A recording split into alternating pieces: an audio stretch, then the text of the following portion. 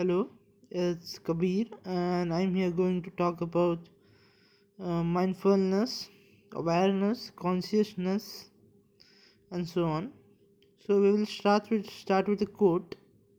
The quote is very simple. It goes like this: Mindfulness is a way of befriending ourselves and our experience. This quote is written by John Kabat-Zinn. So let's try to understand each and everything step by step. So the first word that comes is mindfulness. So let's separately understand the word mindfulness. So with our age of sharp intellect, separate word mindful and ness to understand mindfulness. Now by using our mind, let's separate mind and full. Mind refers to a faculty of thought, emotion and consciousness. Now full may mean completeness. This word full comes from the word fullness. Then ness refers to a quality or a condition. It alone does not mean anything, but when added to an adjective like mindful, it gains a meaning. So we have understood the three words. Let's come to mindfulness itself. After combining all of the stated above, we come to the conclusion that mindfulness is a mind being aware of itself and its creation. Then the question arises, what does the mind create?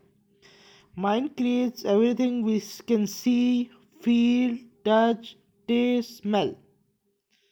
So, mindfulness is learning to be completely aware of all senses or single sense or combination of two or more senses. Now, at a deeper level, mindfulness also means to be aware of its own actions, reactions, beliefs, fears, conflicts, etc. Once awareness of itself and its senses without judgment arises, one starts to become mindful. After learning the theory, let's go to the practicals. We will come to the meaning of sentences after learning the basics of mindfulness. So let's start with one of our senses. We will start with the sense which is always available to us here and now. The sense is breath. So here it starts. Close your eyes. Turn your attention to the inflow and outflow of the air which passes through your nostril, or you can be aware of rise and fall of stomach and chest. Wherever any thought, emotion, sensation comes, it tries to be obstacle in the process of watching the breath. Gently be aware of it, let it go, and start being aware of breath again. Please be gentle and non-judgmental with the process and see how it transforms your lives. The time of practice can vary from 10 minutes to an hour. Now let's come back to the meaning and explanation of the sentence. We have understood the meaning of being mindful. Now let's understand the meaning of befriending ourselves and our experience through mindfulness. So what does a friend do?